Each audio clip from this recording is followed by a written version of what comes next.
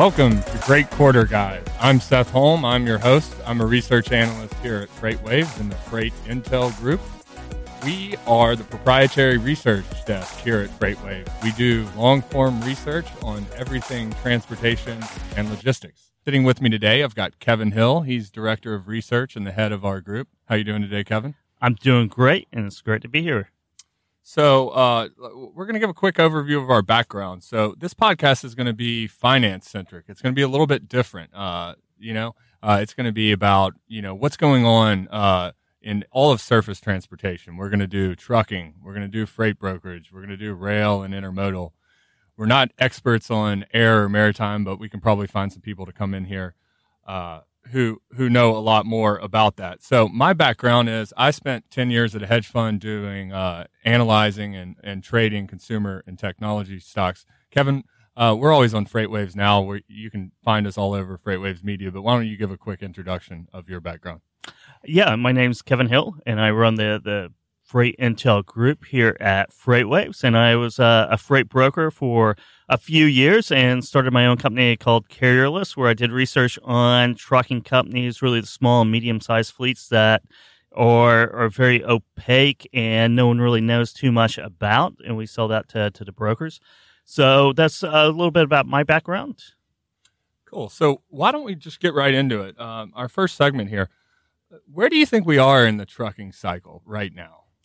I think we are about 6 months away from a more normal market right now. Mm-hmm. So we're right in the teeth of the bottom, right? So we've been in the bottom for quite a while, and we'll probably be in the bottom for at least the next 3 to 6 months. But by Q2 of next year, I think it'll be on the uptrend. I don't think there's any V recovery coming. I think it's going to be U-shaped. Yep. I think there's a lot of overcapacity in the market. Yep. Load volumes are doing really good right now, especially comparables year over year this time in 2018, or at least about even right now. Right. I think we're 1 or 2% above about 1%. Right now. We're a few weeks ago we were 7% above, so we're still going steady. But yeah, overcapacity. Once we get through the overcapacity, sluggishness of rates and that good stuff, we will be more in a recovery. Yeah. So you think it's just sort of a slow, easy as she goes recovery? Like we had a booming market in 2018, pretty much a freight recession in the first half of the year. We kind of bottomed out on all the indexes we look at early in the spring. And now, what about Q4 retail? We've got the consumer. I mean, the consumer, one of the things that the media talks about is, basically we've got a manufacturing and industrial recession. 2/3 of the economy is consumer spending. The consumer is holding this thing up. Do you see any cracks in the consumer, or do you think Q4 will be really good? I think Q4 is going to be flat on the trucking side, at least, because we haven't really seen any movement to tell us otherwise, right? It's been kind of flat to 2018. We have... It's just flat right now for 2018. There are some warning signs out there on the consumer, especially consumer debt, like credit card debt. Yep. The growth in that has decelerated. Yep. I don't know. Has it turned negative yet? Yeah, it was actually negative. I mean, it can be a little bit volatile, but yeah, it turned negative. I think it was August for the first time in a while. So if you think about it, consumers really have 3 forms of spending. They've got their income, they've got their savings, and this is America, credit card debt, right? So when that starts to turn down, that can be a warning sign. So in your opinion, what's the most important of those 3? Well, it depends on where you are in the cycle. If you looked at last cycle, debt ratios were at an all-time high, the housing bubble. So consumers were very, very leveraged. They're a lot healthier this time around in terms of that kind of thing. And then a lot of the standard credit ratios and metrics are a lot cleaner. The lending's been a lot better this time around. So in other words, you often hear, I don't think we're going to have a big, deep balance sheet recession, as it gets referred to in the media. I think it's more likely to be a short and sort of quick one. But on spending, you're a hedge fund guy. Yeah, you looked at this. You looked at consumers. You looked at tech, especially on the consumer side, right? Yeah. Consumer goods. Yeah. Of those 3 buckets, income, savings, debt, Yeah. or let's say unsecured debt. Yep. what's your favorite metric of those three to look at? Where does your eye always gravitate to give you signals of an up market or a down market or a sideways market? Well, the American consumer is very difficult to break. I mean, JP Hampstead and I, who's going to be our guest here in a minute, we looked all the way back, literally like 80 years. I mean, to get consumer spending in the U.S. to go, there's got to be severe problems. So I don't know that I have a favorite. I watch consumer spending overall, and then I focus a lot on e-commerce, which was always growing nicely. It still is, right? Mm-hmm. It's still only like 10% of overall retail. There wasn't really so much problems in the macro area. And I look for red flags, basically, right? When they start to pile up, I get concerned. Right now, what I'm saying is I'm also I'm a second derivative investor, right? So for stocks, what matters is, are things getting better? Are they getting worse? Right now, what I see is a lot of deceleration in almost every metric. Now, the manufacturing and industrial stuff aside, that's actually recessionary. What I'm seeing on the consumer spending side is more so like deceleration against tough comparisons. So if it was like early in the 2019 in the trucking market when everyone was saying, you remember what they were saying? Oh, don't worry. These are just tough comparisons. The volumes, there's no problems here to see. So I'm not saying that I think we're going to go negative, because I don't. But on the other hand, I mean, you look at some of the subcomponents. You've got housing, which is really healthy. You've got low interest rates. Housing's doing well. You don't have extended consumer balance sheets. The savings rate is above where it used to be. But overall, I mean, I would just say, I'm constructive on the consumer here. I'm not doom and gloom at all. I think they'll continue to be sort of what you said, maybe a slow grind, 2 to 3% growth. So when you look at trucking stocks, yeah, where are we at in the cycle? I kind of give my opinion where we are on the cycle on right. on the raw data, the load volumes, capacity, kind of the on the ground KPIs, right? Yep. When you look at the trucking stocks, where do you think we're on the cycle of that? I think we're early cycle. So, and that's the bet that the market's making right now. And we're going to get into this in a minute in our earnings segment. But a lot of the companies are reporting pretty downright almost terrible numbers. You've got a lot of negative pre-announcements, earnings, top and bottom line misses, and negative guidance. And these stocks, I looked here, our truckload, we constructed our own proprietary truckload market cap weighted. Yeah, the FreightWaves truckload index, right? Correct, yeah. And so I just looked over this was through a couple days ago, and it was up. Knight-Swift kicked off the earnings season with a negative pre-announcement, and it's up double digits. And some of these stocks are literally up. The higher beta names are up 20 or 30%. So I think maybe we'll get into that. I think maybe a little too far, too fast, but I think we're early in the truckload cycle. 2020, people are betting it's a bottom. So, but why don't we bring in our guest today, JP Hampstead. JP, come on in.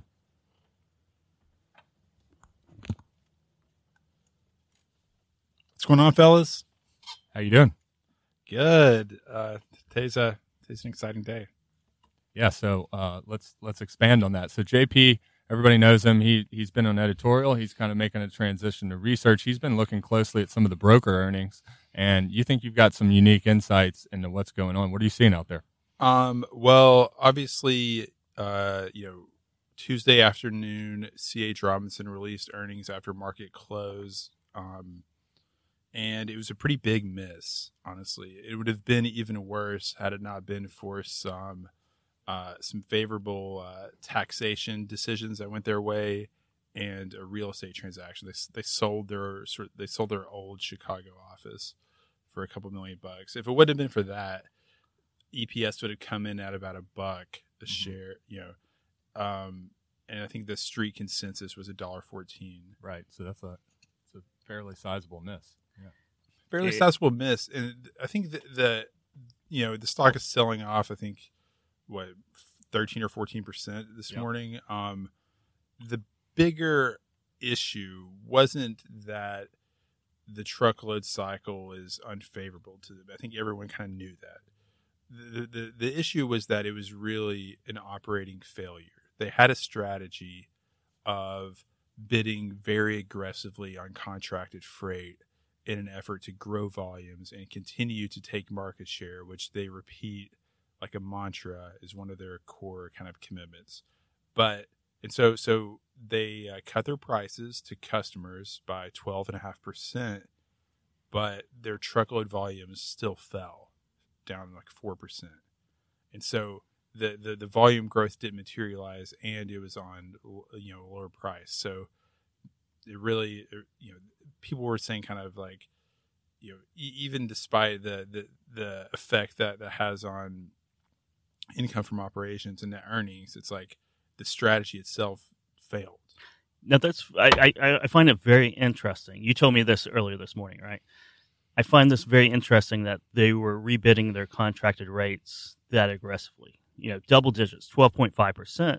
And you're talking about the largest freight broker out there. So that tells me that everyone, all the smaller players out there, the private companies, the ones that are even doing $100, $200 million a year in gross margin, are going to be just as they are just as aggressive right now as C.H. Robinson, because they're all competing against C.H. Robinson as well. So, correct. In a market like this, it's a race to the bottom in pricing, and I was very surprised at how aggressive they were in their pricing. Right. That was actually my exact question. So, whenever you see a stock in the publicly traded market, it's down a lot. When you cover a space, you say, okay, so what are the read-throughs to the other companies in the space? What's the pin action, as Jim Cramer likes to call it? So what are the read-throughs to all the other brokers out there? I think when we talk, so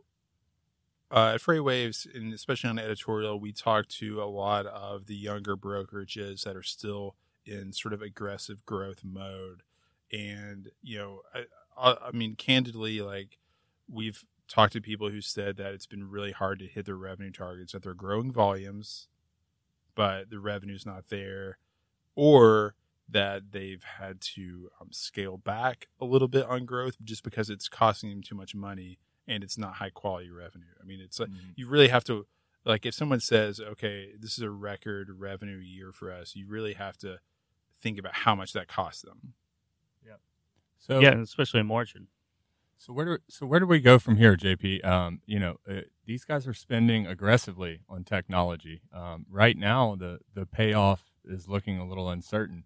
But, how do you think things evolve? We've got the digital freight matching guys moving in. Do you think they're already starting to impact guys like CH?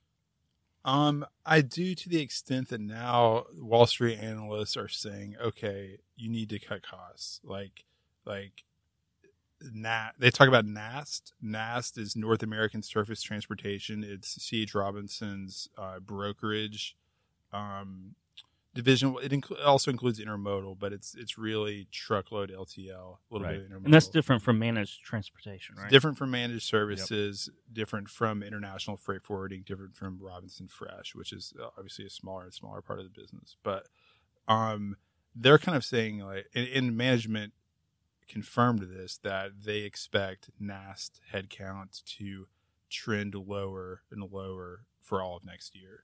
So in theory, we should see some kind of, and Biesterfeld used the CEO Biesterfeld used this phrase as well, the decoupling of volume growth with employee expense, which is ultimately headcount. Right. Okay, now CH, they don't explicitly guide, do they, on any other line item except for CapEx? But what was kind of the forward outlook that they offered up on the market? They really said that they thought trucking capacity would be in excess of available demand, available freight for the next few quarters. Mm-hmm. They said that their routing guides would continue to reset downward, meaning further downward pressure on the prices that they're charging to shippers. And I don't remember exactly if they said anything about spot rates, which are kind of notoriously hard to forecast, yeah, and sure. are out of their control, right? You don't want to really guide for something you can't control, but that's really, I think, the kind of the question is what their costs are going to be.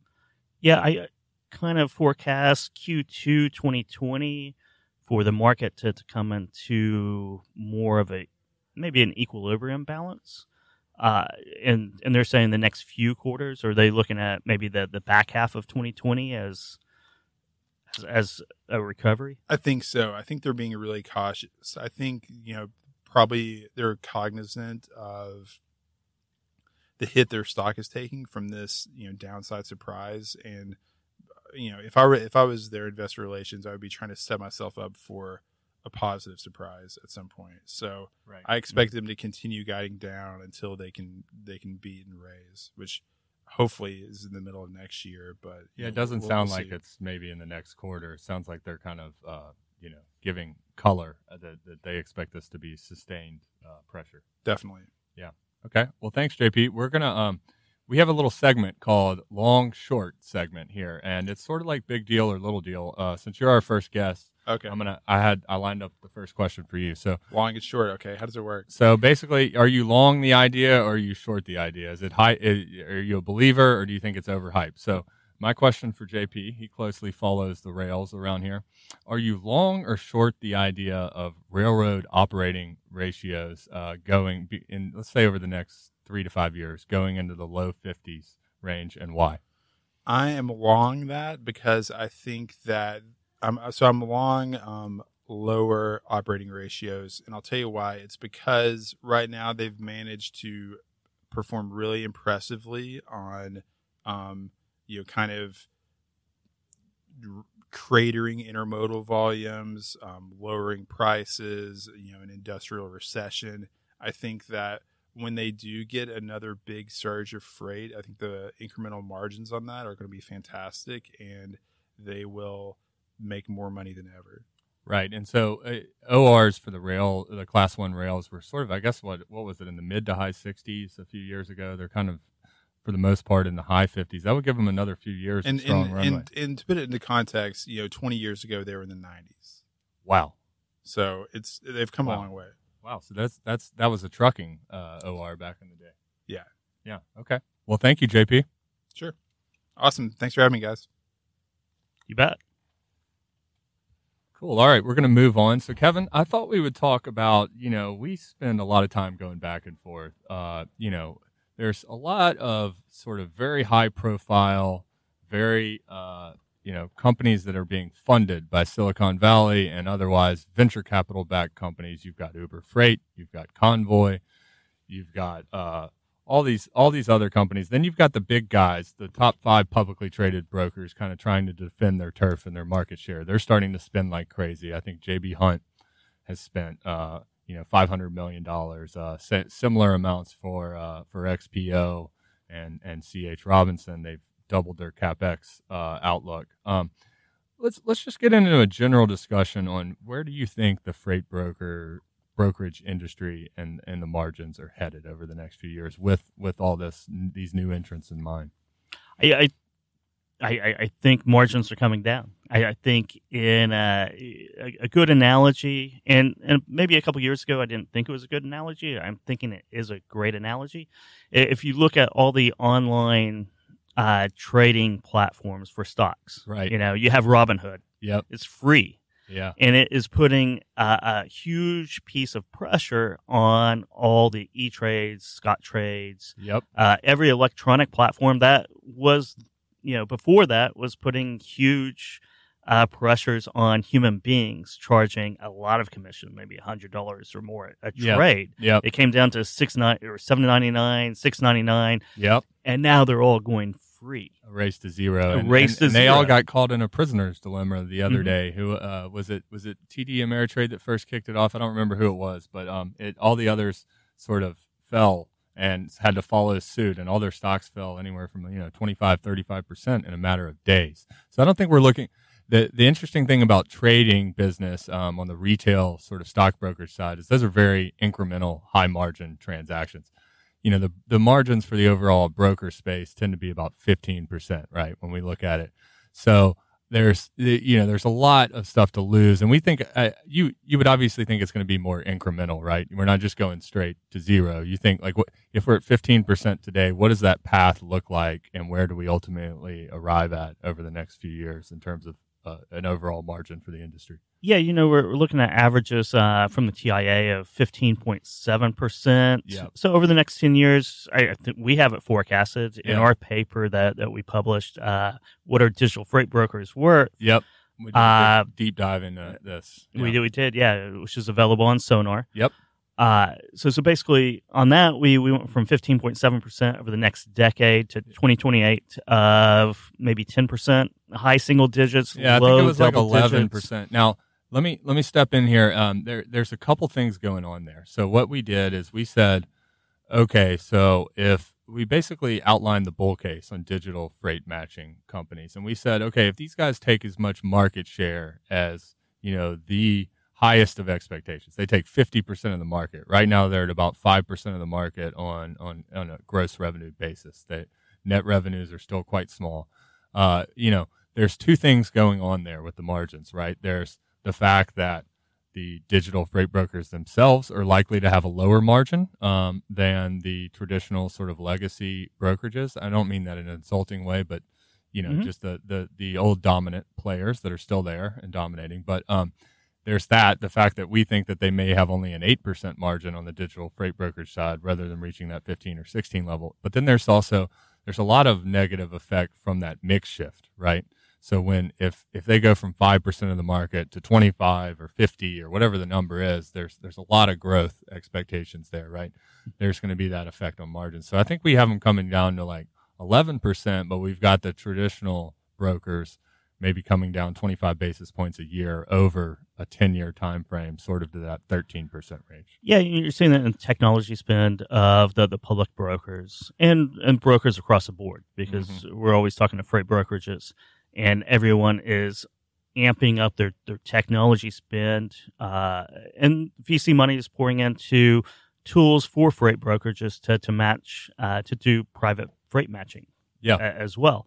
So what you have is you have those two things going together. So this technology, whenever there's new technology, that means that there's probably going to be more loads booked per broker. Yeah. Right. Yep. So you're bringing productivity in productivity, right? Yep. You're bringing in these efficiencies. In any market where you bring in efficiencies, margins go down. Yep. That makes sense to me. Okay. So last thing on this topic, let's talk about, we've had this WeWork debacle, right? That basically, would you call it debacle? I that might be kind. You've had a company whose valuation on the roadshow is it more a dumpster fire? Sitting more, I think it was, what was it? Is it a dumpster fire? $50 billion? Yeah, and they've got a high-profile CEO, who is taking a lot of money out of the company while it kind of burns here. And so the question is, does this have any? What we've seen recently in the press is that. I would call them GAC is my acronym, growth at all costs, right? Yes. You're seeing this pulled back in VC land. It's people now want positive unit economics. You don't just sell $1 for 85 cents. Do you think this is going to have any impact, whether it be on the margin front or how much market share these digital guys can ultimately take over the next few years? Do you think that maybe they won't be as aggressive as we initially thought? It's going to have a huge impact, right? We've seen it from all the IPOs that actually did make it to IPO, and WeWork is maybe the case study of or the overreach of VCs selling excess. Exactly right. Bubbles. So, bubbles, right? You had you had Uber and Peloton, Lyft, and a couple other software as a services companies that came to market unprofitable, still in hyper growth or blitzscaling mode. Yep. And I don't think public investors want that anymore. I think that the window to IPOing for companies that are following that or still following that model is closed, right? So you have to find profitability or another exit strategy. Right. Or the VCs have to find another exit strategy to exit, their positions in these companies. So growth at all costs, or GAC, is I think it's dead right now. Yeah, I think it's dead. I tend to agree. You know, I used to look at and invest in a lot of these companies. It was okay if they were unprofitable, but I have a couple of thoughts there, right? So one thing that I never like when I'm looking at these companies, I don't like companies that lose as much or more money than they have in revenue. That's a problem. And then when you're burning so much cash that you're captive to the capital markets, whether it's debt or equity raises, you know, you're at the mercy of the market. So typically, I mean, if you've got sort of supernormal growth that you think the company can sustain, I'm okay with that as long as the cash burn is not excessive and they sort of have that path to profitability where, so maybe you've got negative EBITDA margins right now because you're going on a huge hiring spree, but, you know, each quarter or year that passes, maybe those losses get less. Now, some of these companies were kind of the opposite, right? Exactly. They're losing increasingly more money as they get bigger, so not scaling, right? They're really not scaling. There is almost this fascination with worldwide domination. Yeah. So you're just burning money going into these different markets without really a clear strategy of how to ever become profitable. Right. So I think that's over with. Yeah. I think that trend or fad of eternal growth, internal hyper growth, right, is done. And a lot of companies who were planning to IPO need to reposition and think about where and how to become profitable. Yep. Because that's what public investors care about. Yeah. They care about profitable companies that aren't burning their way through their cash reserves at ever increasing paces and trying to raise debt and more equity to bail out the original VC investors. Exactly. I mean, I think if your plan was to just come to the market with endless secondaries at a high valuation, I think that is sort of past. It is done. WeWork was the excess case in that scenario. Yep. And it's the inflection point when the market, especially the public market, said no more. Yep. No more. I agree.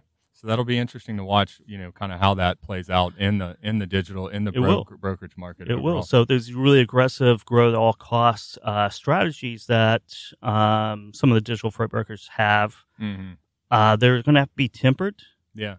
Quite a bit because they're going to have to become profitable or have a case to become profitable before they can exit. Right. And strategic exits in freight and logistics aren't that simple. There's not too many natural strategic buyers out there. Right. So really the only exit is IPO. Yep. So. Okay. You know, as I talked about, you know, you and I kind of, and along with Andrew Cox, who's on our team, we head up the Freight Intel group here. Why don't we get into just spend a couple minutes here talking about some of our work, both past and present. You know, we do a lot of survey-based work. You're the survey man, experts, and so why don't you talk about, you know, whatever it might be, digital freight brokerage apps, your M&A stuff, your carrier sentiment. Why don't you talk about a little bit about kind of the unique data and insights that we get with all this survey work? Yeah, so we can touch the market pulse of the industry, whether that's FreightWaves readers or databases of carriers or what have you. Our latest one that I'm wrapping up right now is the carrier sentiment survey for Q4, something we do on a quarterly basis. Yep. Throughout 2019, sentiment was plunging. Right. I think last quarter it may have bottomed. Only about 30% were positive about load volumes or rates. Right, and that's pretty low. What number right. would you expect in a good to decent market? Q3 of 2018 it was around 75%. Wow, so right. Big so that drop was there. A big drop. You know, and that was a great market at Q3, and that's when actually the freight market started sliding. Yeah, it is Q3. It's just like the stock market. You have the most bulls right at the top. Right? Yeah, exactly right. So right now in Q4, we're for both volumes and line haul rates, we're between 40 and 50%. So it's recovered nicely.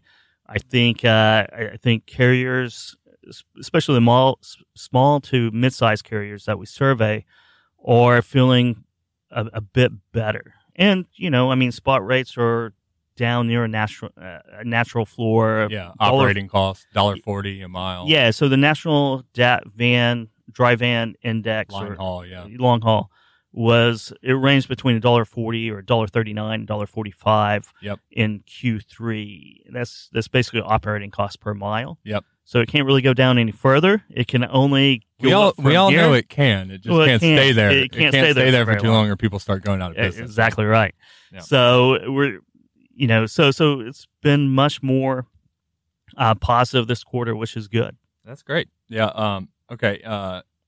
Let's see. Let's get into some. We brought JP on. We talked a lot about brokerage earnings, but we are in the heat of Q3 earnings season for transportation companies. We've had too many companies to report. I kind of took some notes here. Maybe we could just hit on some high level themes. I saw Amit at Deutsche Bank. This for me has been the overall theme of this third quarter transportation earnings season. So bad it's good, right? We've seen a lot of these companies. I mean, on the truckload side, we've seen negative pre-announcements, misses, guide downs, all this stuff, and then we've got all these stocks up double digits. On the rail side, it's kind of a little bit of a different story. As opposed to the trucking market that seems to be in the early stages of a recovery, it seems like the rails are still falling. Like I think we looked at UBS week 42 rail volumes were down over 8%. Like they're getting worse. And the rail, especially on the intermodal side, they're also getting a little bit worse. They kind of compete with trucking. Although JB Hunt's had some nice things to say about intermodal, but what has been your overall takeaway so far from this earnings season?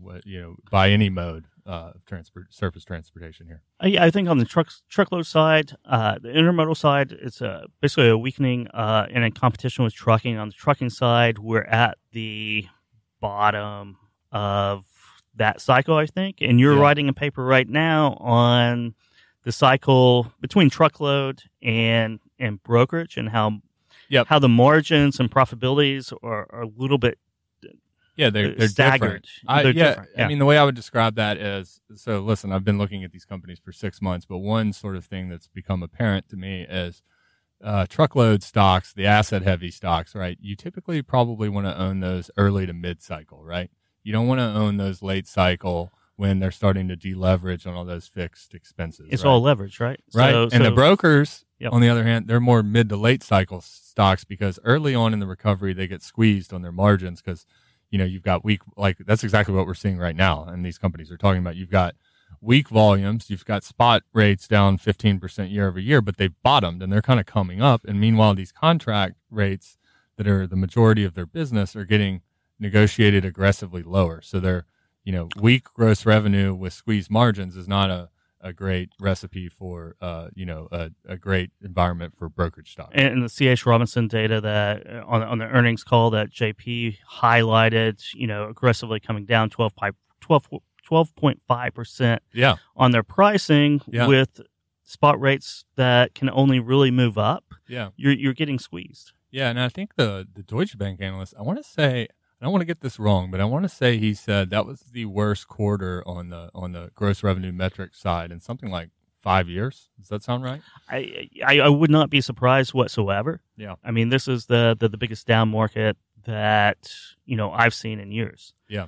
So So the other big theme that's standing out to me, a lot of people in the stock market call these self-help stories, right? Companies that kind of control their own destiny. So this is my second big theme that I've noticed. So you've got on the rail side, we talked about this with JP. You've got they're really nicely managing their expenses. They're bringing this precision scheduled railroading PSR. They're bringing their operating costs down. And so a lot of these guys are, I think Union Pacific, these guys are reporting volumes down mid or high single digits, but they're growing earnings sometimes by close to double digits. That's just unbelievable. You don't see that a lot, especially in cyclicals. And so what that kind of leaves you wondering, and I think JP touched on this, they've got these really high incremental margins to a recovery. So you can imagine if they're growing earnings almost double digits in really bad times, what would they be growing them at in good times? And so maybe that's why they get afforded a premium in the market. What are your thoughts there? I would have to agree with you on that because basically they've constricted supply down so much that with any upturn, they can leverage that into higher rates. Yep.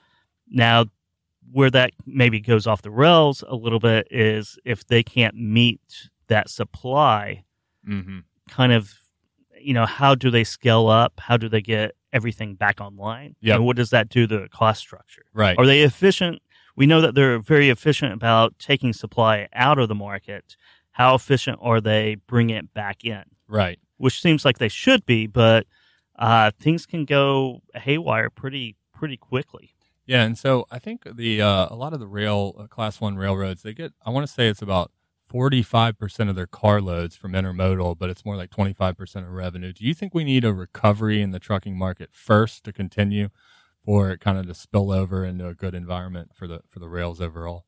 Yeah, I think you need a recovery in trucking to make the rails more of a attractive option again, right? Because it takes a little bit longer, and traditionally there's been on the intermodal side, what is it, a 10 or 15% discount, and it takes a couple more days, and you don't get the same service that you do with the truck. So if there's all this excess capacity in the trucking market right now, and you're saying, hey, I can get a truck for the same rate and get it there a few days more quickly, it kind of seems like a no-brainer, right? It does, right? And we all know that the rails are somewhat, or they're monopolies or duopolies, right. Especially in their region, they're a monopoly, and it's always difficult to negotiate with a monopoly. Absolutely. So it's easier to go to the trucking market. You get more timely service, and if you're paying about the same rate, why not? But if there's a cost differential there in the future, if trucking recovers, then it becomes attractive again, and you'll you'll probably see load volumes on the rails bottom out and start to come back up. Yep. No, I would agree with that. Okay, so the last two things, and I want to get your thoughts here, that kind of stood out to me. So XPO lowered their revenue guidance. They're another example of this. They lowered their revenue guidance from, I think it was -1 to +1 range to -4 to -2 to -4, but they still grew their EBITDA by like 10% year over year. So that they're looking pretty good there too. Like I always talk with you and JP, I look for compounder stocks in trucking. So this is going to be a little segment on, there's not a lot of compounders. These are companies that can secularly grow their revenue and their earnings over very long time frames. But XPO and Old Dominion kind of seem like two examples of that. So in XPO, they seem to be doing a good job controlling those costs while investing at the same time. They've got a lot of exposure to Europe, which is a little unfortunate. That's tough right now with Brexit and all that economic weakness over there. And then the other thing with Old Dominion, what I've learned is Old Dominion is kind of like the gold standard blue chip for this entire industry, at least on the trucking side. I know it's LTL, but they reported their first year-over-year fall in quarterly revenue for the first time in over 3 years. And these guys are just known for executing the lights out. So, when ODFL is missing, things are really bad. So what springs to my mind is, does that mean that we're at a bottom because things have finally gotten bad for even the worst, the best of players, or does that mean that, maybe this could go on for some time? What do you think? I think, of course, it could be either, but what I want to ask you about that is, especially with the Old Dominion, do you think that's a red flag for the consumer? Right, because LTL has a ton of consumer exposure. It could be. Yeah, it could be.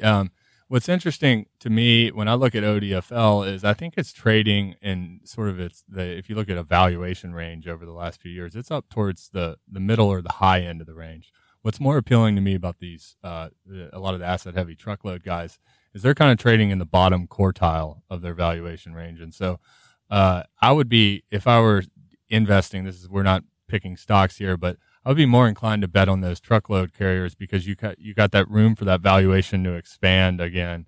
And ODFL is getting it looks like it's getting a lot of credit in the market right now, even though things are turning bad. So I just don't know if I'd be comfortable making that bet. It could be a red flag to the consumer. I don't know it that well to say, hey, ODFL missed, so the consumer's going into recession. I don't have anything that great for you, but it could be. And one of the things that we always talk about out on the floor, right? Yeah. As we're talking, is at the bottom of the market in any cyclical, whether it be trucking, oil, any commodities out there, Right. is what do you look for? And in trucking stocks, well, is it's always interesting to watch the ones with the highest exposure to the spot market Yep. and the most leverage. Yep. Right? Because Both operational and balance sheet leverage. exactly right. So, yeah. Because at the bottom of the market, that both of those, especially the leverage, Yep. those always shoot up more quickly than their under leveraged counterparts. Yep. And they're the most dangerous stocks at the top of the market. Yep. Because that leverage works in the opposite way. Yep. They drop like a rock. Yeah, absolutely. I mean, I think one thing I've noticed is, so Ray Dalio, who is the CEO and founder of Bridgewater, it's the biggest hedge fund in the world. He basically looks at growth and inflation drive all asset returns. There's 4 quadrants, right? And so in the upper quadrant, you have positive and accelerating economic growth. And then you've got the same thing on the other side of the axis for inflation, either accelerating inflation or deflation. To me, it sort of seems like when economic growth has bottomed and on a second derivative basis, it's about to improve. That's when you want to own those trucking stocks. So you want to buy them when things are really bad, but they're not going to get worse, right? So, in simple numbers, I think, Knight Swift, I think, guided for Q4 earnings to be down 30%, but their Q1 of 2020 earnings to only be down 20%. To me, that looks like, just from observation, that's kind of the perfect setup for these stocks. You want to buy them when things are ugly, but they're getting a little bit better. They're still bad, but they're getting a little bit better. Exactly. Yeah. Yep. I think so. Okay. So we've gone on here a little bit. Let's just, 2 more things. So let's do let's get into our weekly DHL supply chain pricing power index. Let's hit on some of the high notes. So I think last week, we do this every week on freightwaves.com. It'll be posted on Thursday afternoons. We do a little video there. It's been so just the background there is, it goes from 0 to 100. 0 is all the way in favor of the shippers. 100 is all the way in favor of the carriers, and 50 is a balanced market. It's sitting at 25. It was sitting at 25 last week. Just a month or 2 ago, when volumes were running hot, we had that thing all the way up to 45. We almost had a balanced market, right? It's kind of slipped back over the last few weeks. As really, we've seen a lot of deterioration in economic data and some of this other stuff. But why don't we just get into volumes, national outbound tender rejections, spot rates? What are you seeing there on this index? Especially on the OTRI and spot rates, pretty flat. Yeah, pretty stagnant. Yep. Not much action whatsoever. You have little moves here and there. On volumes, they're, I think, less than 2% right now. So those are bouncing up. But it did cross over the 2018 comps. Yeah. On July 24th. Comparisons have gotten a lot easier because those volumes fell off pretty hard in the back half, specifically Q4 of last year. Yep. And July 24th was the day that 2019 volumes surpassed 2018. They haven't gone negative. Yeah, they're teetering. They're getting close. They are teetering. It's been a couple times they teetered, and then they moved up. So hopefully volumes stay up, because on OTRI, which are the outbound rejection tenders, which gives you a really good picture about capacity, that there's no good stories with that on the carrier side. Yeah, it's still sitting at about 5.5%. I mean, it is off the low, which was about 3.75%. But to put that in context, I mean, we write this every week in our weekly market update that we do on Fridays. I mean, national tender rejections literally never fell below double digits for all of 2018, and they averaged somewhere like 15 or 20%. So, I mean, they're down like 75% year over year. So. Yeah. They're at 70% right now, year over year. Yeah. And until about the second week of January of 2020. That's when they were cut in half again, I think from 14% to 7% in 2019. Yep. And ever since, so once you get to that those point, comparisons get really easy. They fell off a cliff going into January and February of 2019, and they finally crossed into the single-digit range. I think things may start to look a little bit better there. But on the volume side, so they were running, this is my first peak season in trucking, right? But they were running up about 7%. That's where they peaked out. They've been positive for the last 2 or 3 months, but running up 1% into retail season, does that worry you at all? It does. I mean, it's just a flat retail season over 2019.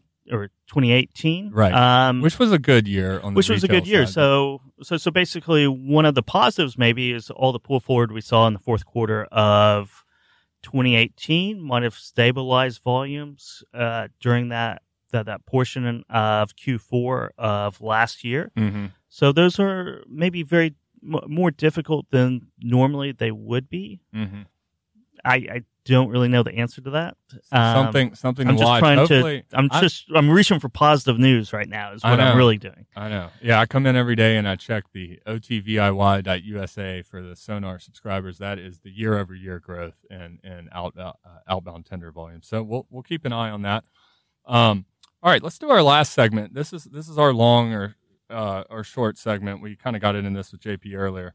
My first one for you, Kevin, is spot rates turning positive year over year by mid-2020. Long or short? Oh, I'm long that. You're long. I'm long that just because spot rates, if you look at the national average, $1.40, $1.45. I mean, it's hard for any sustained level. Yep. To be under that. Yep. So I don't see any other direction it could go. Yeah. Maybe sideways, So you right? think that's, and Warren Buffett always says, I don't like to jump over high bars. I look for low bars I can step over. You think that's a low bar? I think it's a low bar. Yeah. I'd hate to see a lower bar. Yep. Okay. Now, second one here. You've worked in the transportation industry for a lot. We do a lot of debating around here. What's interesting is FreightWaves is kind of a mixture of this. This is why I thought this would be an interesting question. Let's say you're starting your own transportation or logistics company today. Whatever you want it to do, you pick, right? But you can only have one. Are you long or short, technology or tribal knowledge? I am long. Superior technology or really great, amazing tribal knowledge. Which one are you taking? So I could only have one or the other? You're going to have bad technology and the most amazing tribal knowledge you've ever seen, or the inverse of that. Which one are you taking? I'm going to take the tribal knowledge. Not that I devalue technology whatsoever, but tribal knowledge, what I've learned from bouts of entrepreneurship is the always the hardest thing to do is build the customer base. Mm-hmm. That's the most difficult thing. So whether I don't know if technology will help you do that, but I know that if you have the tribal knowledge, you can always insert the technology after the fact. Yep, you can hire some engineers who will build it for you. Is exactly right. You can't replace decades of experience. And know-how. And you can build awesome technology, but without the tribal knowledge to go out and build a marketplace or to get customers. Yep. You've just spent a lot of money. Yep. Okay. Well, cool. That's going to do it for us this week. Thank you guys for tuning in to the very first episode of Transportation Nation. You guys can find us on any of the major podcast networks, Apple, Spotify, freightwaves.com/podcast, or you can tune in to our Freightcast, which I think is all 7 in 1. Thank you very much. See you guys next week.